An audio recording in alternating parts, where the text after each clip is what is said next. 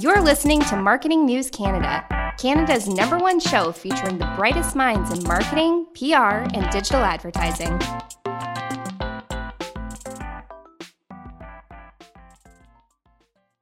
Welcome, everybody. Welcome to another great episode of Marketing News Canada, Canada's #1 podcast in all things marketing, advertising, and communications. I'm your host, Ted Lau, and today on the show, we have Mark Harrison, entrepreneur, volunteer, speaker, and coach. Mark is the founder of the MH3 Group, a collective of ventures focused on passion, profit, purpose, which includes the Black Talent Initiative, Park Street Education, Humanity Agency, Sponsorship X, and T1 Agency. Mark has over 30 years of experience-driven sponsorship and marketing expertise. He has learned how strategically thoughtful storytelling can engage, influence, and motivate audiences in immeasurable ways. A lifelong volunteer and entrepreneur, Mark is a passionate believer in purpose, be that brand purpose or encouraging people to be purposeful in everything that they do. When he's not running a bunch of organizations, he's on the board of the Big Brother and Big Sisters Toronto, the advisory board of Crankworks, and on the fundraising cabinet of the Center for Addiction and Mental Health. He works with his life partner, Karen, has 2 boys in university, 1 on each side of the country, and a dog and a cat. Mark, welcome. Thanks, Ted. I always love the part when people say things like over 30 years of experience, but hey, hopefully I won't do any more self-ageism. How are you doing today? I'm good. Hey, so when they talk about the gray hair, so I've been told and noted by my peers that I've been growing gray hairs. One mentor once said to me that the more gray hairs you have, the more experience and the more money that means you've made, or something like that. So hopefully that's a good sign. Well, I don't know about you. I love talking to fellow entrepreneurs, which is why I'm excited to chat with you today. But I'm gonna screw you up a little bit and ask you a question. Like, do you have plans to ever retire? No. So as an entrepreneur, I don't think you can, because we're just squirrely people that have to keep moving and shaking. And so, yeah, I don't think retirement is a word that most entrepreneurs know. Yeah, we're 2 for 2 in that category. And I think, I look at this and, I read a book last year. A friend gave me it as a reco called Younger Next Year. And, the simple concept is it's for people my age, which means not your age because you're younger than me. But it's all about how do you live the last third of your life, make it the best third of your life. So health, relationships, contribution, and it's just genius. And some days I wake up and I think, I'm not getting a day older. I'm getting one step closer to living that last third of my life, which is going to be the best third. Well, I think like all entrepreneurs, once you start building momentum and you start creating a formula that really works for you, you start spinning off into a bunch of different things. And I think that's why you have, half a dozen organizations that you run, you sit on a bunch of boards, you coach football. I think you said in the pre-show you're retired, or you're recently retired from football, but you also do all these kinds of things to provide leadership and passion and purpose. Well, I coached high school football for over 25 years. In fact, now I'm doing the math in my head. I was ripped off my final season. It's not a big complaint, but like many people who lost their graduation, their wedding, their final year of high school, the first year of university, and obviously for horrifically many people, the final year of their lives. I don't belittle that for a second. But 2020 was going to be my last year of being a high school football coach. And now that I put my mind to it, my first year was 1994. And a lot of people say to me, Ted, so great that you coach the kids. So I coached high school for 25 years. I coached community for about a decade. I will unequivocally tell you, I don't care how selfish this sounds. I didn't coach for them. I coached for me. I lost my last high school football game, 8-6 in the snow to Barrie Central, a team we had never beaten. We're up 6-0 at halftime. I got cut in university. Like, I want to do anything I can to get on that gridiron one more time. So lots of people play fantasy. Lots of people play Madden. I played with real athletes, real youngsters. And so I did it for me. And I can assure you that I want no platitudes about what I'm doing to contribute to society. That will be my entire youth coaching football book. It'll be called Do It For You. Nice. So actually, let's head back to, I guess, before the 90s probably too, when, the origin story of Mark. How did you get to building all these great organizations and doing all the things that you do now? I was a little worried you're going to ask me to explain the birds to the bees to you. And since we've only met twice. No. I think I figured that out in the last podcast interview. Right, so it's okay. I don't know who you had on, but I'm glad they cleared that up for you. But, all kidding aside, I am actually going to go back to something that is somewhat birds and bees like. And it's important to who I am as an individual. It's important to my story. So I was adopted. So you talk about, you and I have the entrepreneurial linkage. Adopted people have the adopted linkage. And I would say a lot of people talk about winning the birth lottery. I won the used car lottery. I got adopted by the greatest people in the world. My mom, dad, the Harrisons, people who raised me.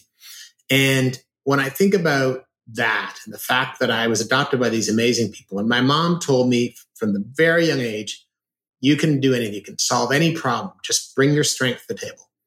And my dad taught me, get to know the janitors in the organization because they are the key. And my dad was a high school teacher. So when he wanted to get in the shop on the weekend, he had to, make sure the janitors wouldn't rat him out. My dad was a shop teacher. He's in there making stuff for our house. At the same time, I will confess to you and to a bunch of strangers that I think partly being adopted has always made me want to control my own destiny. And I'm not saying everybody has to be an entrepreneur to control their own destiny, but I would say that anybody who wants to succeed in life needs to be entrepreneurial. They need to be purposeful, and they need to write their own plan. So Coles Notes, born in Ottawa. I think I was sold with a free toaster or something was the incentive adoption. Wow. Raised in Orillia, Ontario, went to the University of Guelph, got cut. Best thing ever happened to me because I wound up working for the campus paper. So the football coach said to me, what do you want to be in life? I said, well, I guess I'm not going to be a pro football player. I'm interested in being a sports journalist. And he told me to go down the campus paper and tell them that if I was the football beat writer, he would let me on the bus. And he said, make sure you say that to them. I'm like, why? He says, just trust me. So I go down to the campus paper. It's called The Ontarian. Some of the best people in the world, but I'll be blunt with you, kind of had Marxist-Leninist leanings. I walk in, kind of out of a 60s movie, lots of drug smoke, lots of people looking at me. I'm this nerdy kid from Orillia with a big afro.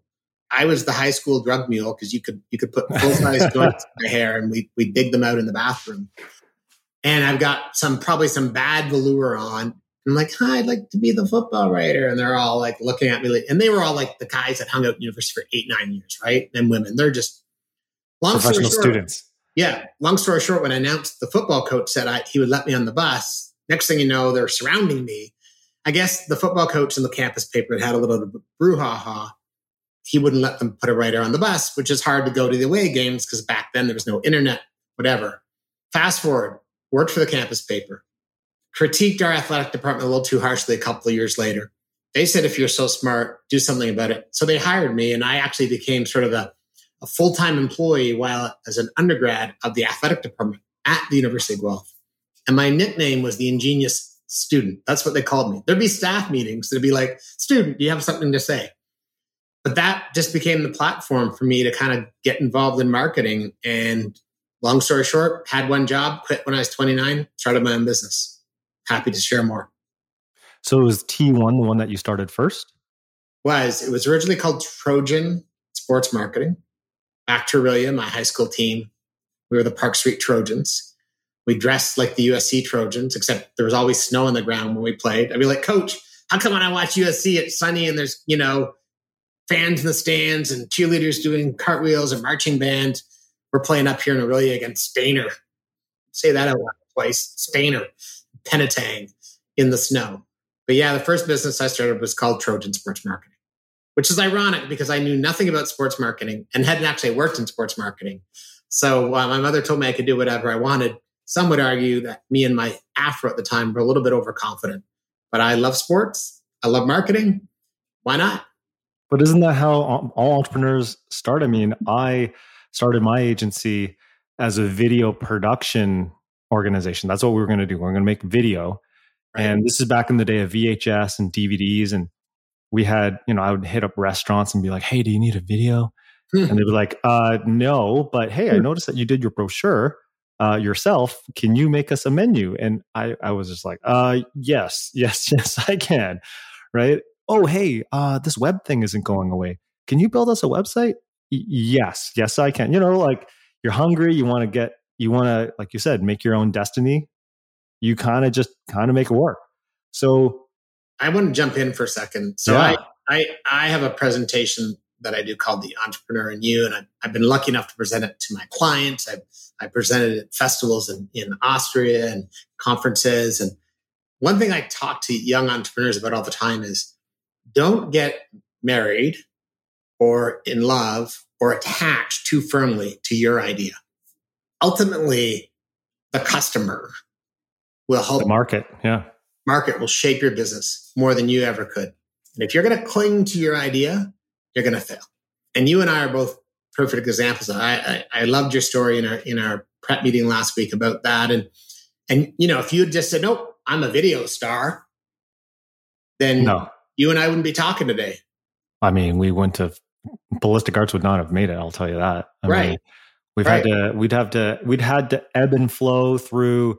We started it right after 9/11, right? And no one was really doing anything back then. Yeah. And then Great Recession happened. And then now this COVID. So just, you got to be nimble. And so what's the name? Give me the Ballistic. Ballistic Arts that is not a very creative name. I know that. And so the story is not very creative insofar as I'm supposed to be the one doing the interview, Mark, and here you're asking me a bunch of questions. Control there, but so the how that name came about was actually I'm one of those doers. Like, to me, I don't want to sit around thinking about our brand too long or names. It was just me and a couple of dudes, and we were starting out, and kind of that navel gazing of like, oh, what should it look like, and that over analysis. And I was like, you know what, we don't have a business until we start making money. So I don't really care. And so one of my former partner, his email handle was like Ballistic Arts with a Z at hotmail.com or something. I'm like, I don't care. Let's just call it that. And you can just design whatever Photoshop logo. I'm just going to go out there and sell and see what happens. Done. Right? You got to do that. You got to put in a little hustle, Yeah. Good story. Oh, thanks. I mean, it's not as creative, doesn't have like that, the origin of blah, blah, blah, whatever. It was literally my impatience and, I don't know, naivety running a business. It was always very much, how hard could it be? Right? How hard could it be? Someone else has done it. I'll figure it out. And similar to your mom, right? Just as long as you're the most powerful thing. And that, I don't know. I just, that belief has always carried me through thick and thin. No, 100%. In my presentation I referenced before, I take people through what I think are the 3 critical sales for an entrepreneur that they have to do every day. And in this order. First thing they have to do every day is sell themselves, sell yourself to you. Full stop. That's the first thing every day. Gotta believe. Second is you got to sell yourself to others. And when I say others, I'm talking about teammates, employees, funders, spouses, parents, friends, the doubters, the online disbelievers, the suppliers. Like when I started my company, I had no money, yet I wanted to go and produce stuff for events and experiential marketing. Fortunately, I had great rapport with my suppliers from my 10-year working in an agency. So many of them said, I went to my boss, we'll give you credit. You'll be able to come in here, get $90,000 worth of hot air balloons without paying a deposit. So you got to sell yourself to others. And then the third is sell yourself to clients or customers. Most people start a business because they think they've got a great idea that the world needs, but they have no clue that they themselves are not capable of waking up in the morning and being told no. That's our business, right? No, no, no, no, no. 100%. Right now, people talk about this being the great resignation because of COVID. People's attachment to work has changed. Other people are being more optimistic, calling it the great hire. I can't even tell you the number of people that we've offered jobs to, that we've gone all the way down in the nitty gritty of negotiation. And at the last minute, they're pulling out. And I'm going, man, 2 years ago, you'd be doing cartwheels, sending me late night LinkedIn's. I hope I get the job. So when I talk about that second layer, like you've got to, in order to sell yourself to employees, you got to sell yourself to you. And then ultimately, you got to sell yourself thirdly to customers and clients. But again, only if you sold yourself to you. And when people say, oh, that doesn't matter, the greatest products in the world, sell themselves. I'm like, no, Steve Jobs was Apple, right? Zuckerberg is Facebook. Like when you actually look at the biggest companies in the world, there's there's Oprah, right? There's Whitney Wolf. There are these iconic Uber CEOs, innovators. And if you don't wake up every day, figure out your game plan to talk yourself into getting slapped around all day, you will fail. So do you think that belief, it sounds like it stemmed from a little bit from your folks, your parents, and then also football? Like, the speech that you had just made me, go back to a bunch of these sports documentaries that I watched, and the coach is, giving the pep talk. Like that's kind of how it sounds. But, I have some friends that are entrepreneurs that were, athletes in college, high school, university. And I find that their mentality is very different than mine when I was younger. I mean, I grew up smoking weed, being a punk rock. I went raving, just all that kind of stuff. And I didn't have that sports mentality, that kind of mental toughness. I was more just an FU kind of kid, and I found my way later. But is that where you got your mental, toughness? No, I was a pretty crummy football player. Didn't have any right trying to become a university player. I would say probably as a youngster, it was a big dose of family. Seeing my parents who faced, I'm sure you and I have similar stories, faced massive hurdles of racism, bigotry, prejudice, systemic, barriers. Even teachers who took me under their wing when I was young, like literally in grade 2, I had this teacher, Mrs. Asselstein, who's like, look, I think you're smart. Actually, it was grade 1. She's like, you should do grades 2 and 3 together. Like, I was like, don't the smart kids get to skip? Yeah, but that's the easy way. So I literally I actually did grades 2 and 3 in the same year. Wow. I had great bosses at a hotel in my hometown named Brian Normando that I worked for. Probably sports-wise, if I could think of one coach that most steeled me, it's Coach Dalswell, our wrestling coach, who I couldn't stand, but he drove me running on Friday nights after school around our school hallways in garbage bags to lose weight for the next day's meet. A sign on the roof of our wrestling room that said, if you can read this sign, you're in trouble. He had no political correctness, whatsoever. But I think he pushed me, and I went from being a crummy wrestler and quite frankly, a bit of a wimp, to having some upsets in our regionals and actually made it to provincials, which I had no right doing. And I remember I just got on a bit of a roll, but I think genetically I'm a fighter. I would attribute that to my biology. I think my mom steeled me, and I saw the crap that my mom had to go through. But I think there's these other pieces. I would then flip around and say that as a football coach, though, my mantra was always do more with less, right? I coached at a rugby school, so we're always fighting for athletes. It was about how do I take a group of kids and tap into them? And quite frankly, if we didn't have the skill, I pushed them to the brink so that no matter what happened in a game, practice was always going to be worse. I wanted them to, pressure test them. And that didn't always work. Some kids crumble, but by and large, that was kind of, maybe a bit old school, even though, as you know, I'm a Steelers fan. I could talk to you, my friend, about Vince Lombardi. Oh, yeah. I watched the documentaries. So for our audience who don't know. Have you read When Pride Still Mattered? No, I haven't gotten that far. I've been watching his football life stuff, but for the audience, in our pre-talk that we had last week, I had on my New England Patriots shirt. The first Everybody needs something to paint in or wash the car in. I mean, it's understandable. It was a shirt. I mean, and then so what did you say? You said oh God, this is not going to go well, or something like that. Is what the first thing you said? Or maybe I said something like, "Nice to meet you, Ted. Too bad you don't have any taste." Yeah. I think it was you said something like that. And yeah, no, I was like, what? All the shirts a man could wear. You could wear a Ravens shirt, I would throw you some respect. You could wear a Brown shirt, I'd be like, forget last year's fluke, I could laugh at you. You could wear a Bengals shirt, and I'm like, are you guys still in the NFL? You showed up in a Patriots shirt.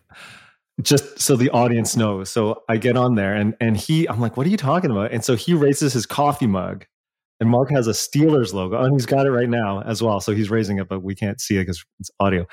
And so he's got a Steelers mug. And so we basically spent, 89% of the time talking about the NFL. And we just kind of bonded over that and about my story about how I became a Patriots fan, which I'm sure I can talk about that another time, because really the conversation here is about you, Mark. And I really wanted to get into, well, the marketing side of things. So you talked about sales, right? You talked about, you got to sell yourself and all that.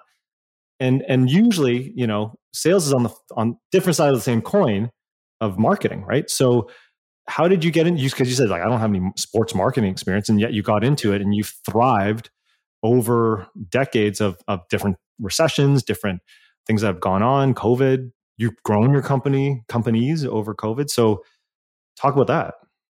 Well, for me, and to your point around marketing, let me go back. When I talk about selling myself, that's probably more like personal coaching, motivation. But to your point on sales and marketing. So I did work at a marketing agency called Glavin and Associates, which no longer exists. And I was lucky enough to get on the FM account, Mars Canada.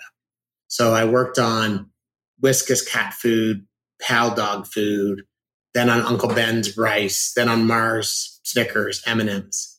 And I will say a couple of things about working at this agency, Glavin and Associates, for 7 years. One, if you're 22 and you're looking at a job, I would either go to a company that is a rocket ship or a disaster. Don't go to a company that's growing plus 2% every year. I went to disaster. Yeah. And I was lucky enough to work for a disaster. Everything about it, like, I met the owner somewhat by accident because I thought I had a job somewhere else and that company had some problems. So this woman there said, I know this guy, his name's Dennis Glavin. He's no longer with us, but he's a bit of a grumpy dude. He doesn't hire kids out of university, but I think somehow you guys will like each other. And you'll like the next part. So I phone him from a payphone, the Bay at like Yonge and Bloor. It's a Friday afternoon. I start babbling. I somehow get him on the phone. I tell him I'm graduating next spring. It's November, I think. He said, graduating with what? And that little voice in my head says, start talking, Mark. So I'm like, political science, but. And he said, well, I'm sitting around my office after listening to me for 5 minutes, and come by. And fortunately, because I'd been in Toronto for another meeting with what I thought was going to be the company that's hiring me, I had my university portfolio. So I'd done some sponsorship deals on campus, some promotions, because I worked for the athletic department. I walk into his office, and here's a skill testing question for you. What logo did I see spread all over his office? I mean, say it. You were there. What? You were there. Say it. You said the first part, and then you just stopped. I don't know. Was he a Steelers fan? Yes. Wow. So I walk in. I'm like, oh, whatever is up there that somebody believes in, it's me. So he's a Steelers fan. He's a basketball nut. I had some basketball promos. I know more about the Steelers than anybody. We bond. And I go, and he says, what do you know about pets, pet care? And I make some stupid joke about drowning my goldfish, which he did not laugh at. Then I babbled on. He said, come back Monday, talk to his team about pet care. I go home, call my mom. My mom says, get to the school library and write a situation analysis on the Canadian pet care industry. I come back in. I present it to these two people he asked me to meet with. They have no interest in seeing it, blah, blah, blah. I end up, they're fighting, by the way. It's like the most bizarre thing. I end up leaving this office feeling like, well, this is going nowhere. He asked to see me. I show him the report. He asked me, how much money do you want? And Ted, at the time, the job offers I was getting, the annual salaries range from about 9,500, not 1,000, to like 11,000. So I was like, if I'm going to work here, because this, by the way, I'm skipping a bunch of details, but the place it was just like, it was a shit show. But if I'm going to work here, I want 20K. So I said, well, the job that I was supposed to get where the company went under, they had offered me 20,000. So I'm hoping I can at least match that. Dennis writes it down, phones me a few days later. You can start, or we'll hire you if you can start in January, which meant I had to figure out, how do I start my last year of university and take a full-time job? So I ended up working there 3 days a week, and then it became full-time. But what was great about it was I got on the Mars account. And the best part about being on the Mars account was they hated us as an agency. I mean, I remember my first meeting, like they freaking hated us. I was in a little glass boardroom, 4x4, me, my boss, who was a jerk, the guy who wouldn't read my report, also the best friend of the owner, and two clients. There's a messed up project. All three of them except me are smoking. I don't smoke, never have. I'm in a glass box. The anger is unbelievable. And all I'm like, so what does he want us to do? And how do you want us to solve it? I go back outside am in Bolton, Ontario, an hour from our office, getting the 1978 Volare that my parents had bought me because I was commuting in from Guelph, and said, holy fuck, this is marketing. This isn't what I learned in university. Like, guys are swearing at each other and smoking and it's Mad Men. It's basically what it was. You just described a scene out of Mad Men. And I've never seen an episode. But for the next 7 years, I worked on the Mars business. And I can tell you, they adopted me like an extension of the family. I launched products. I traveled the country. They had me present to clients, customers. I mean, I met the Mars family because it's privately held. Oh, yeah. And I learned everything there was about packaged goods marketing, because Mars, they run lean and mean. They rely heavily on their agencies. I've got a bunch of great people there that I would consider this day mentors and great friends. They took a chance on a stupid little 22-year-old still with a big afro, with a 78 Volare and a greasy $88 suit from Sears. $88 suit. I mean, that would have been fancy back then, no? It was fancy. At Parker, our purpose is simple. We want to make the world a better place by working more efficiently, by using more sustainable practices, by developing better technologies. We keep moving forward. With each new idea, innovation, and partnership, we're one step closer to fulfilling our purpose every single day. To find out more, visit parker.com/purpose. Parker, engineering your success. As humans, we're naturally driven by the search for better. But when it comes to hiring, the best way to search for a candidate isn't to search at all. Don't search, match with Indeed. When I was looking to hire someone, it was so slow and overwhelming. I wish I had used Indeed. If you need to hire, you need Indeed. Indeed is your matching and hiring platform with over 350 million global monthly visitors, according to Indeed data, and a matching engine that helps you find quality candidates fast. Ditch the busy work. Use Indeed for scheduling, screening, and messaging so you can connect with candidates faster. And Indeed doesn't just help you hire faster. 93% of employers agree Indeed delivers the highest quality matches compared to other job sites, according to a recent Indeed survey. And listeners of this show will get a $75 sponsored job credit to get your jobs more visibility at Indeed.com/podcast. That's Indeed.com/podcast. Terms and conditions apply. Everybody in your crew identifies as either Big Mac Burger, McNuggets, or McCrispy Sandwich. But you're the Filet-O-Fish Sandwich all day. That crispy fish, that savory tartar sauce, that melty cheese, that pillowy bun. Yeah, you get it. Every time. And if you love the Filet-O-Fish, right now you can catch two of the classics you love for just $6. Limited time only. Price and participation may vary. Cannot be combined with any other offer. Single item at regular price. Ba-da-ba-ba-ba. It was fancy. But maybe it's because you were a Steelers fan. Did you ever go to a game with the owner? Yes. The only time we went to a game was in Buffalo. A bunch of us went. We had a guy named Tim who didn't drink, so he was the designated driver. We go down. Dennis was a very moody guy. The Steelers are getting their asses kicked. I can't even remember what year it is. And then he makes us leave early. And I'm like, oh, no. Hey, Ted, if you and I went to a Steelers-Patriots game, no matter which way the score was, unless it was like, hey, we're out in Foxborough and the commute, you'd have a hard time getting me to leave before the final whistle. Like, I love football. I don't care if we're down 40-0. I'm watching the last play. And I mean, yeah. So we leave and we turn on the radio and all of a sudden the Steelers start this comeback. And the next thing he's like, turn around, go back to the stadium. I'm like, oh. But did they win? The important part of that story is I got a 7-year education in marketing from my client, from suppliers, from partners that, by the way, I had a political science degree from the University of Guelph. So, trial by fire, right? Trial by fire. Back to your point about starting Ballistic Arts. So Mars had an open office and, very well high-paid people with little desks. And I remember one of my mentors, who was like a print broker, said, let me give you a secret on how to grow your account, get more business. He said, when you go there for meetings, go to the bathroom at least once, if not twice, and always take a different route. So what do you mean by this? It's never take the same route. He knew the Mars company because he'd been in there selling them print. So if I was in the southwest corner of the big open office, instead of just going along the wall and taking a left turn up to the washroom, I would meander. And at first people just kind of look up and whatever. And maybe the next week they're like, hey, dude, same suit, so maybe I'd change the shirt. But then what happened was people would wave at me like, hey, are you the guy from Glavin that did the sales sheets for the pet care launch? Yeah. On your way back, can I talk to you? Be like, hey, I work on the ice cream division. Can you do some sales sheets for me?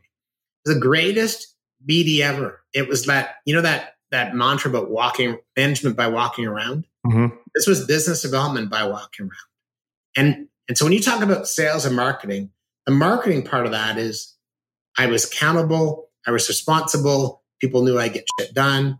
Oh, by the way, I worked like 7 days a week because I was young, wearing a bad suit, driving a 7-8 Ferrari, which meant I had no dates. And that marketing was by rep, people knew I'd get crap done, pull miracles out of the fire. And I would beat up printers and display guys and suppliers. Like nobody was getting in my way. If the client wanted something that was ridiculous, I got it done. The sales part was just it was proximity, right? It's Starbucks, Tim Hortons 101. If you're on the corner when somebody wants a coffee, you're going to come in and get a coffee. I just took a different rep to the washroom. By the way, I wash my hands a lot. But the funny part was the guy running confectionery, whose name I'm going to leave out of this podcast because he might not want the story told. But he was, the big head of the confectionery. And I was like intimidated, because we didn't have any of their confectionery business.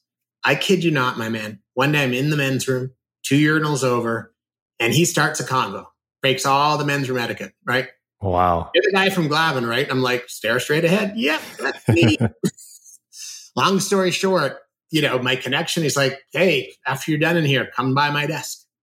But proximity, and I would just say to any young entrepreneur, and I practice this much more than walking around. When I started my company, I used to cheat code my way to get to press conferences to meet people in the business. And I'll tell you about that in a second. But I would say to any young entrepreneur, and COVID and remote work notwithstanding, you need to go where your clients and your customers are. Because when I talk about selling yourself to you, then you build up that power. You're now marketing. You need to speak. You need to do podcasts. You need to have an opinion. You need to have a voice. You need to have a point of view. And you need to be where people are. And as much as people talk about all these social media stars and all these businesses that exploded, hey, you know how Clubhouse got started? By people sitting together, brainstorming about an idea, not by doing it through Zoom, not by texting somebody in another country. You get on a plane, get on your bike, get in your ride share, and get together with people. That's amazing. So then with your experience of running the agency, you've grown it. You said that you're 100 strong right now. How did you get there? I mean, that's a lot of brain damage, like having all these people, all these organizations, there's that saying, my business would be great if it wasn't for the people, or what they say, right? No, I know that saying. It would be a great business without staff and clients. Yeah, exactly. And so how do you manage, how do you grow that? When did you become not the marketer? I guess you're always going to be the marketer, but you're not hands-on tools, right? How do you make that transition? Let's look at the first 25 and a half years, different than the last year and a half. So May 16, 1994, I start the company. We're 1 people for 3 years, 4 people for 3 years. And we're 9 people for 2 years. And then 1 year we grew from 9 to 36 and I almost bankrupted us, completely my fault. And then we grew to about 50 and then we retrenched to 40 and then we grew pretty steadily to 75 or 80. I'd say, all those ups and downs notwithstanding, there's a couple of key truisms. One is when I started the business, I wanted to take big brands to the grassroots of Canada. So when I talked about sports marketing, I was like, why is it when I go to a client, they give me a brief, it says national program, it's Toronto, Montreal, Vancouver. So if you live in Orillia like I did, or Halifax like my son does, or Calgary like people do, then I wasn't part of Canada. So I wanted to go to how do you get to the Airdries and the Medicine Hats and the Brandon Manitobas? That was kind of a bit of my positioning. But the key to my business and what I wanted to do then, and I have done all my life, is to help my client do her job better. That's the only reason we exist. Our mission statement has been some variation of getting our clients promoted or elevating our clients every day forever. And getting our clients promoted does not mean Nissan or Mattel or OG. It means the individuals, the Randys, the Natalies, right? The people that are across the desk from me. And so how did I grow the business? Every day sticking to that fundamental truth. I'm here to help you do your job. A big part of what I did was market and drive awareness of who I was. So I made a comment earlier about I used kind of a cheat code to get in press conferences. Mm-hmm. One thing I learned pretty quickly about the sponsorship industry, even in 1994, it's a club. In 2021, it's still a club. And I was like, well, how do I get in the club? Well, if you're a little unknown agency, a big brand's not going to invite you into the club. If you're a little unknown agency, big agencies aren't going to invite you into the club. But the people that want sponsors might invite you into the club if you get in there by accident. So I would notice that there'd be, on the things I subscribe to, a press release saying Volleyball Canada announced a new sponsor, or the Toronto Argonauts announced a new sponsor, or there was a media kickoff for season ticket drive. I was like, So I just started a little newsletter and started calling up the marketing, PR, communications directors at organizations saying, I have a little newsletter. Can you tell me when your next press conference is? And can I get invited? I'll cover you in my newsletter. Nobody asked who read it. Right? Could have been my cousin, my dad. Nobody cared. But next thing you know, I was in the club, Ted, because I had credentials and I had little sandwiches and a little plate with a drink, and I was trying to balance them all at once. And I had business cards. They were embossed business cards with a metallic stamp that you'd piss your pants laughing at now of a Trojan. But I had business cards. But the point back you made earlier, that is marketing. And my approach was ubiquity. I just wanted to be everywhere. And all of a sudden you see somebody for the second time and you end up just building up a profile. And then as we grew the business, I then advanced that to, hey, my one and only boss, bless his heart, he was not the best human in the world, but he gave me my break. So I'm not sure I'm not going to talk ill of the dead, but he was a tough guy to get along with.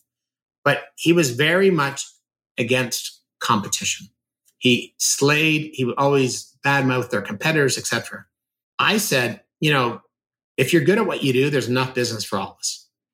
So many years ago, I'd travel to US conferences and I'd be frustrated. I'd be at a conference in Chicago hearing about sports marketing budgets from Gatorade or American Airlines. I'm like, nobody in Canada has that. So I started our own conference series, originally called the Canadian Sponsorship Forum, now called Sponsorship X. And I said to my team, this will never be the Trojan, now we're T1 conference. It will be an industry conference. We'll have our competitors on stage. We'll have our competitors' clients on stage. We will bring together the industry, because today your competitor could be your client tomorrow or your colleague a week later. And so, I also said, we need to demonstrate to our clients that if we believe in sponsorship, experiential marketing, shouldn't we practice what we preach? So that's the marketing way I grew the business.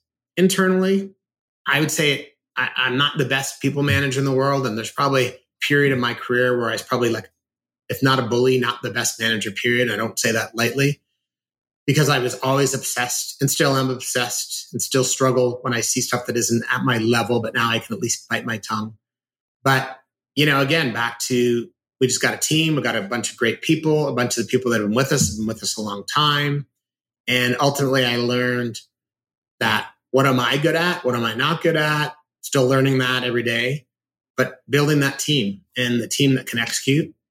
And I think the last part is, whether you like me or you dislike me, whether you worked for me and thought that I was too tough or not, like, I'm going to be passionate every day. And I don't give a rat shit whether you care about it or not. And if I'm overly hyped about something and that's bugging you, and I'm like, this deck needs to be better. And yeah, I say stuff with passion, and some people might think, oh, he's the angry black man going at it again. But you know what?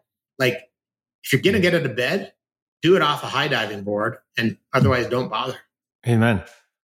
I want to touch upon that last comment you made, the angry black man conversation, and actually how we started having our conversations together is through one of our other guests, Christine Scott, who joined me on a previous podcast episode. And she shared with me the Black Talent Initiative and talking about, combating, or I guess living through systemic racism, and how she had gone through a lot of that. And you just made a comment around the stereotypical angry black guy thing.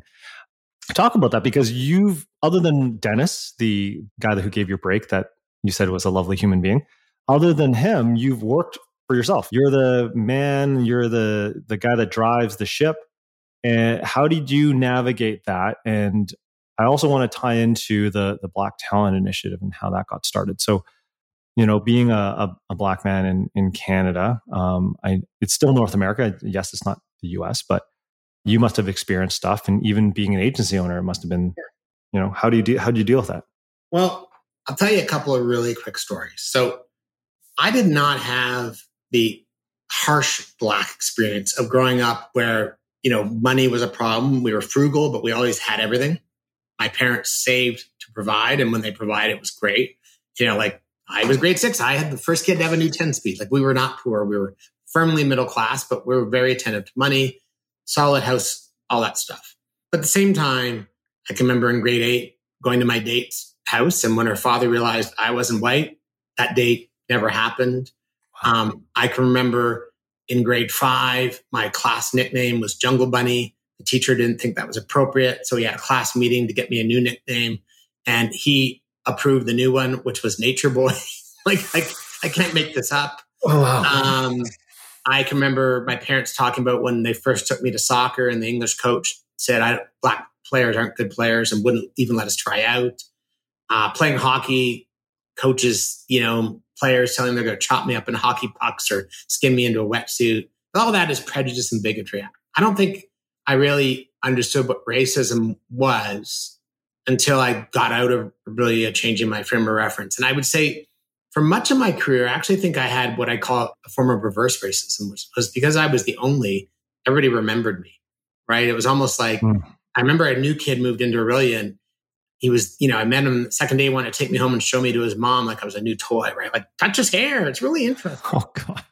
But all that being said, a couple of things, was lucky enough to make some good money earlier in my career, bought a really cool lime green BMW, drove to a touch football game in Scarborough where I was playing, got pulled over by the cops for no reason twice on the way there and went to the way back in the same day, right? Wow. First time I went to a meeting in the States, opened the door to get into the boardroom, and the account executive from Leo Burnett, Chicago, came running up to me and said, "That's okay, we don't need more coffee." What? I'm here to present to the CEO of Fruit of the Loom. What are you talking about? So I would say that there was a few times when I noticed I go to certain American conferences or I'd have meetings with people and they wouldn't hire us. And I remember thinking, what did I do wrong? And so I don't know whether it was biased or not, but I would say I will not stand in front of you and tell you that racism got my way. In fact, racism did not get my way in terms of my career. I say all that, and then I could tell you 10 more stories about being at a Canadian Olympic Committee fundraiser with Gary Lunn, the former Minister of Sport, and being in an elevator in Montreal in a beautiful suit, and having a man and a woman whispering, and then lean across to me with their coat check tag and say, "Could you get our coats first, please?" And I literally, in a crowd, I'm like, "Are you giving these tickets because I'm Black?" Countless restaurants, valet parking, people giving me, "Can you get my car?" Wow. And even 3 weeks ago, I went to a smoothie shop and this woman who wasn't the regular looked at me and she said, "Uber Eats?" Oh, wow. I'm nothing against Uber drivers, but and so do you want to flip over to the Black Talent Initiative or do you want to stay? Well, just to add a comment around the, reverse racism, I grew up in the suburbs of Vancouver in the 80s prior to the 97, Hong Kong migration. And so it was me, the Filipino kid and the Italian kid, and everyone else was white. And it was like, I think you and I were at the same school, weren't we? Well, I think we were. We didn't even have Black kids in Coquitlam. I swear we didn't have a Black kid in Coquitlam until the 90s, but it made me memorable. And I think maybe I was too dumb, I don't know, to recognize that. It did have, some kids say, go back to your own country and stuff like that. But I'm like, well, I'm from here. So, okay. And that was really the extent of it. But because I think inherently, internally, we as marketers, maybe as entrepreneurs, I don't know. I took it as hey, this is novel. This is different. And I'm going to use it to my advantage as what I can. Now, it didn't help me with the ladies. I think, you mentioned something about, didn't getting much dates with your car and whatnot. But I don't know. I've been in many business situations where I've been around a lot of boardrooms where I am literally the only person of color in the entire room. And I've never really, made it a bad thing. I was just I felt, okay, well, I'm here to do a job. I'm here to present something. And I think people so long as you can, say the things that you need, you're there to say and passionate about it, and you're making, again, like you said, the clients' lives better. Well, I haven't experienced that, but maybe let's go to the Black Talent Initiative, because there are certainly folks that have experienced it, and I'd like to hear more about that. And I love what you said there, Ted, because I would say 100%, there's nothing about my career that I feel held back. Like ultimately, when I write my memoir, it's not going to be being Black stopped me from doing this or that. But, you fast forward to May of 2020 and, George Floyd's brutal murder, right? And, it shook everybody. And I think there's a bunch of reasons, right? It's all been well discussed. But I remember thinking, that could be me. I've been to Minnesota. I've been to lots of places in the United States. I've gone into stores and restaurants and bars. What happens if I walked out of a bar and forgot to pay? They called the police on me. And literally you're like, there is no danger being presented by this man. And he is being choked to death, begging for his mother.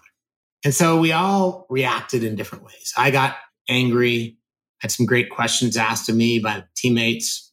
One of them being, you're the owner of the company and you're the only Black person here. And back to the opening, we talked about my involvement with mental health, which is vital to me, and coaching and Big Brothers, Big Sisters. And it made me realize that not only I had done nothing from the Black community, but I, in some cases, had silenced myself. Our conference series, we partnered with the National Football League to do an event around draft in Nashville in 2019. And we're supposed to be in Vegas in 2020, yet, and I'm a big Steelers fan, yet I look at, how Colin Kaepernick's been ostracized from the league for literally expressing his free will. And probably if he suited up again would be the victim of sniper shots, right? Oh God, I hope not. There isn't one owner in the league who has enough kahunas to put him on the field. But, I think for me personally, I realized that I was compromising myself and I was being the Black person, as maybe you've been the Asian person, when comments have been made or things you read and you've said, well, that's some other Asian person's problem. That's some other Black person's problem. And you and I have platforms. We have independence. We have control of our destiny. We have voices. We have people that listen to us. We have people we influence. And I realized I wasn't using my influence to help Black people, Black talent. Originally, I was really focused on young Black people. Now I have a real consciousness that there are many people, some of them my age, who are underemployed because when they were young, their guidance counselor said, no, you're not going to university. You're Black. Or maybe they had to, earn instead of learn because their familiar setup was required, them to contribute to the household income. Or maybe they came from a culture where maybe the parents were like, well, no, you're not going to make it to university. Today we had a new young woman who started for us who's, trying to guess her age. Let's say under 25, the first person in her family to graduate from university. It's 2021. Wow. It's 2021. So George Floyd was murdered. I got asked some great questions. I had a rant. A lot of people in my community connected with me. And I would say what I've learned over the last year is frightening. And you and I talked a little bit about this, but racism is alive and well in this country.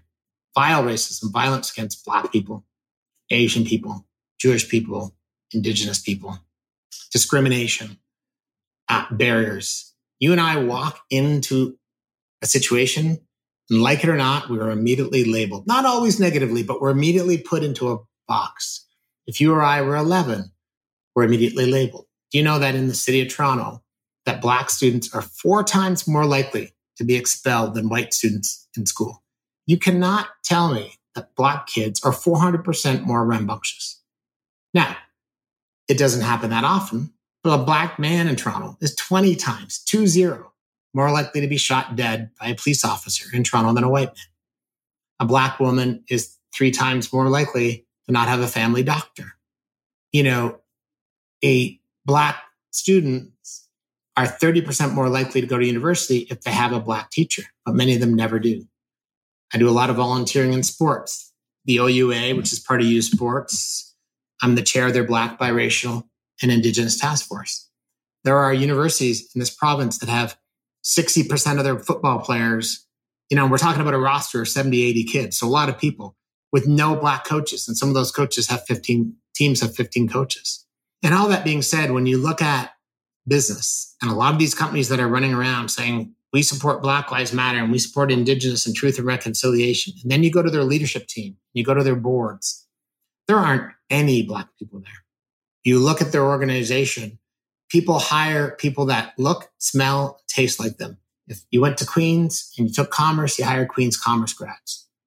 There are still racist incidents all over this campus. Last year at Dalhousie University, Black medical students were getting together and their Zoom was crashed by white supremacist students. It happens every day. University of Ottawa professor used the N-word in class. Black student complained, their parents complained. The University of Ottawa backed that prof up for free speech. They then, as part of their ammunition, commissioned a Leger poll to try to tell the parents, well, Canada agrees with us. And they are right. 60% of Canadian adults agreed that a prof should be able to use the N-word in a classroom. And I asked you, if you had a homosexual son, how you would feel about him sitting in second-year university with a prof yelling the F word, or your child or you having to put up with a prof saying, well, That's insane. So my point is, when we step back and we look at where we are in corporate Canada, what we're doing at the Black Talent Initiative is really two things. We are trying to find ways to provide hope and opportunity through a community-based, volunteer-driven organization that now has about 60 active volunteers. We're a year old with 3 full-time staff already. We are signing deals with big, beautiful companies on creating systemic change on how they hire, how they recruit, how they put up job postings, how their organization looks. But I will tell you that we have so far to go. And I say, yes, we're in the business of hope and opportunity, but Ted, we are fighting racism. And I get myself in trouble, but I don't care anymore. I made that joke about an angry Black man, but now you have a permanent angry Black man. I am going to be angry until companies change, that they aren't just paying lip service. They're not just putting up the pride flag 1 month and the Black Lives Matter flag another month, and then doing something around, autism awareness, and myself included. Our company has to change. But look around corporate Canada. I listen to these fucking companies talking on and on about what they're doing. And then I go to the board and I see, with all the respect, a whole bunch of white men. And I love white men. They're great. They paid me a lot of money over time. But you know what? It's time for you to be purposeful and put a Black man or a Black woman or an Asian man or Asian woman or somebody who identifies themselves a different way. I don't care what they are. It's time for our company to hire somebody potentially with a physical disability, because we worked with the Canadian Paralympic Committee forever. It's time for business to say, maybe that young one with Downs can do a job at our company and we can figure it out. But Black Talent Initiative, and I'm doubling down on it. And I've been asked about, broader mandates. I've said, look, we're just going to tackle this one thing. We are here to fight racism. Hey, Canadian banks, stop putting every Black actress and actor you can find in your ads and put them on your board. So how do people find out more about that? Black Talent Initiative Network, or go to my LinkedIn or hit me up at mh3@mh3group.com, and happy to chat.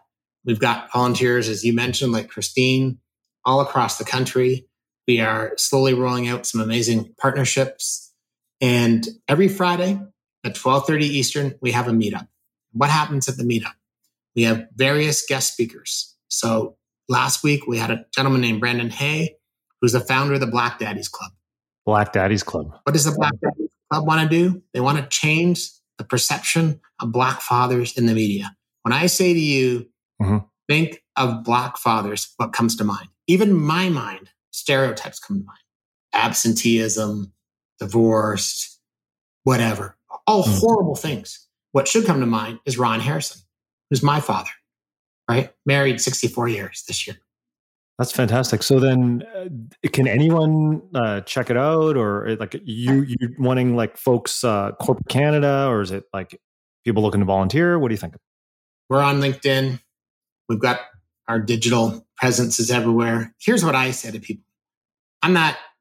Just come and get to know our community. Come to a meetup, hear our guest speakers, hear what we're talking about, hear the stories, understand the Black experience. And I'm learning about it every day.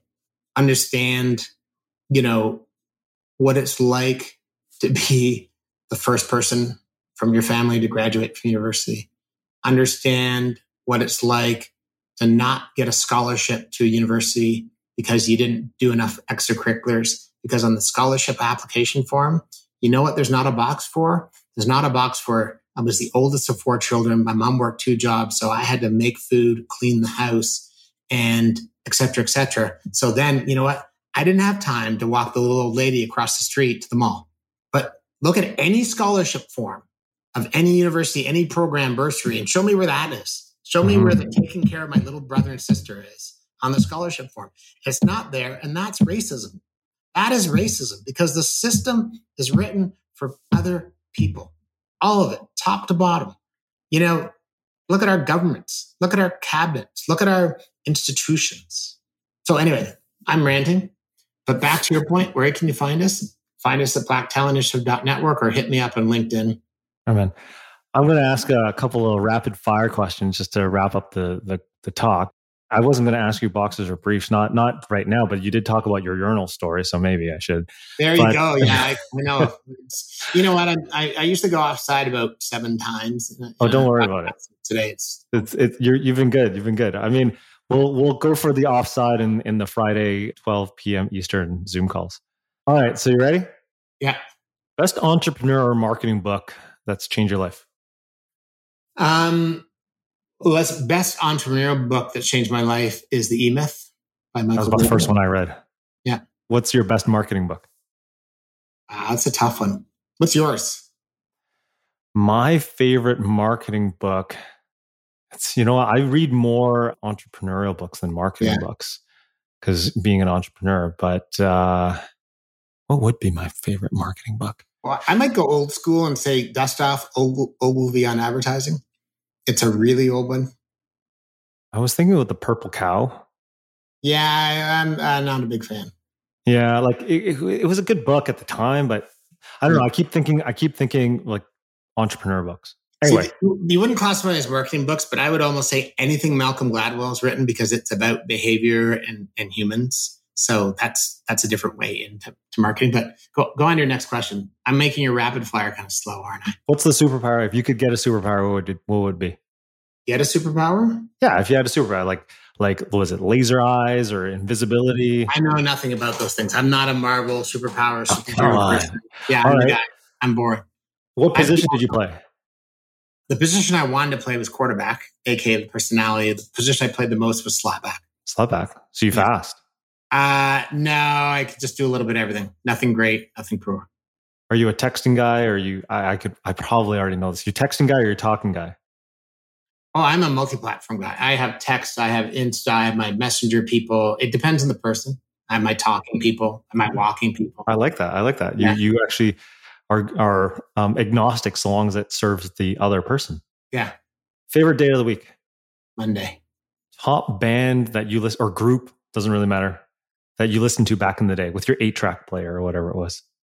Well, favorite performer artist of all time is Prince. But Jay Giles' band would be probably maybe top band. Mm-hmm. Band. I'm a Prince man. Are you a cake or a pie man? Pie. Favorite snack to get at a ball game? What type of ball game? Football. Probably nothing because I want to watch the game. Wow, you are hardcore. Are you serious? Like not even a halftime, you're going to go in and get something? I'm not there to eat. Wow. I'll have eaten, hydrated. Just got to focus. Got rid of exactly how many fluids I need because I know I'll have some beers, but yeah. Do you have a hobby given you're so busy? Do I have a hobby? I have a bunch of hobbies. So squash is a big hobby. Play a lot non-COVID time.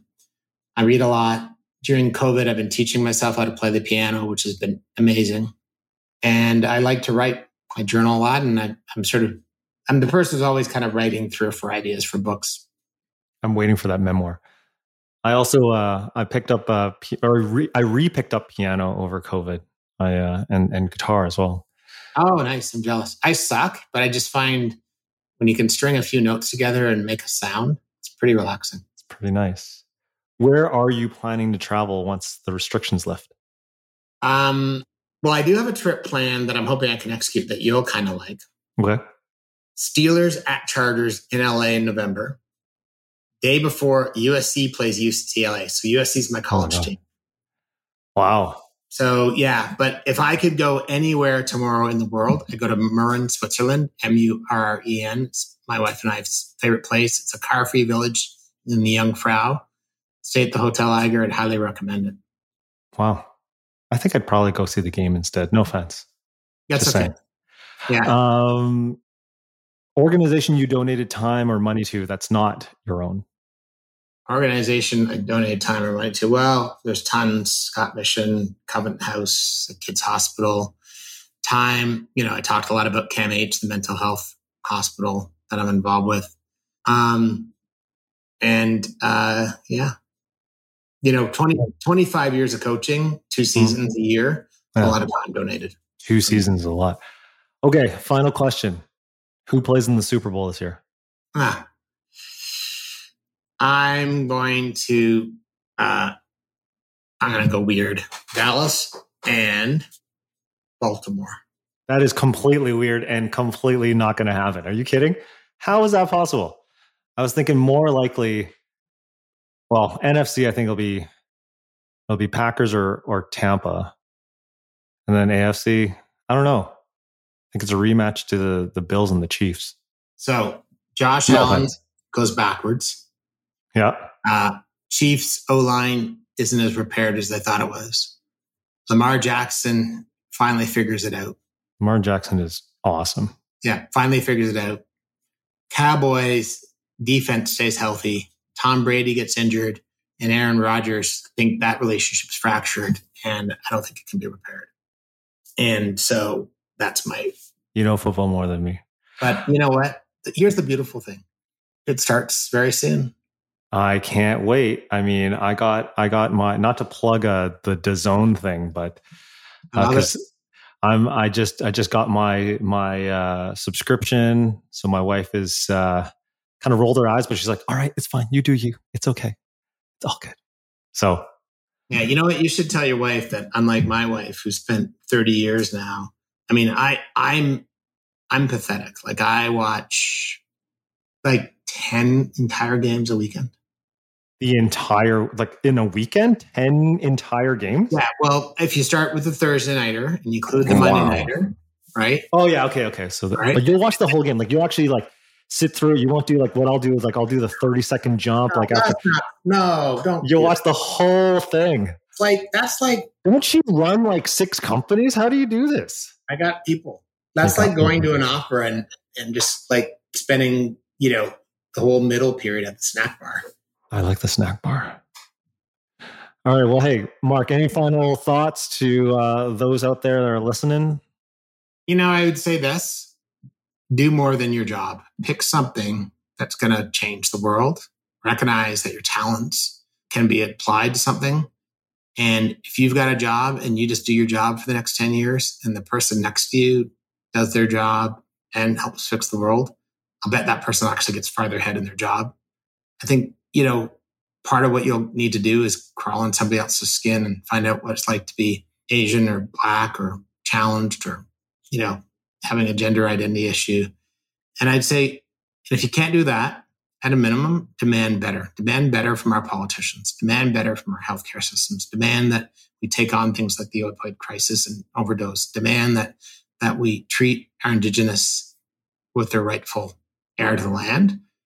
But I just think that I'm not a fan of people on the sidelines. When I used to coach community football, the chirping parents drove my wife nuts. I said, I don't actually care about their chirping. I care about the fact that they're too lazy to actually contribute. All right. Well, hey, Mark, thank you very much. I thoroughly enjoyed this conversation, and thanks for staying late to have this call with me today. And I mean, it was fun. And everybody, you can find Mark Harrison on LinkedIn. Check out the Black Talent Initiative. And that's another episode of Marketing News Canada. Thanks, everybody. Thanks, Mark. Thanks for listening to Marketing News Canada. For more episodes and other great stories from Canadian marketers, visit marketingnewscanada.com. All episodes are recorded in the Jelly Marketing Studio thanks to our producer, Chris Penner, and editors Travis Jeffers and The Podfather. At Parker, our purpose is simple. We want to make the world a better place by working more efficiently, by using more sustainable practices, by developing better technologies. We keep moving forward.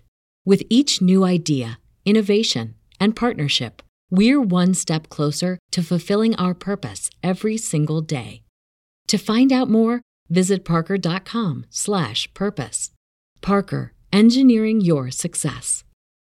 As humans, we're naturally driven by the search for better. But when it comes to hiring, the best way to search for a candidate isn't to search at all. Don't search, match with Indeed. When I was looking to hire someone, it was so slow and overwhelming. I wish I had used Indeed. If you need to hire, you need Indeed. Indeed is your matching and hiring platform with over 350 million global monthly visitors, according to Indeed data, and a matching engine that helps you find quality candidates fast. Ditch the busy work. Use Indeed for scheduling, screening, and messaging so you can connect with candidates faster. And Indeed doesn't just help you hire faster. 93% of employers agree Indeed delivers the highest quality matches compared to other job sites, according to a recent Indeed survey. And listeners of this show will get a $75 sponsored job credit to get your jobs more visibility at Indeed.com/podcast. That's Indeed.com/podcast. Terms and conditions apply.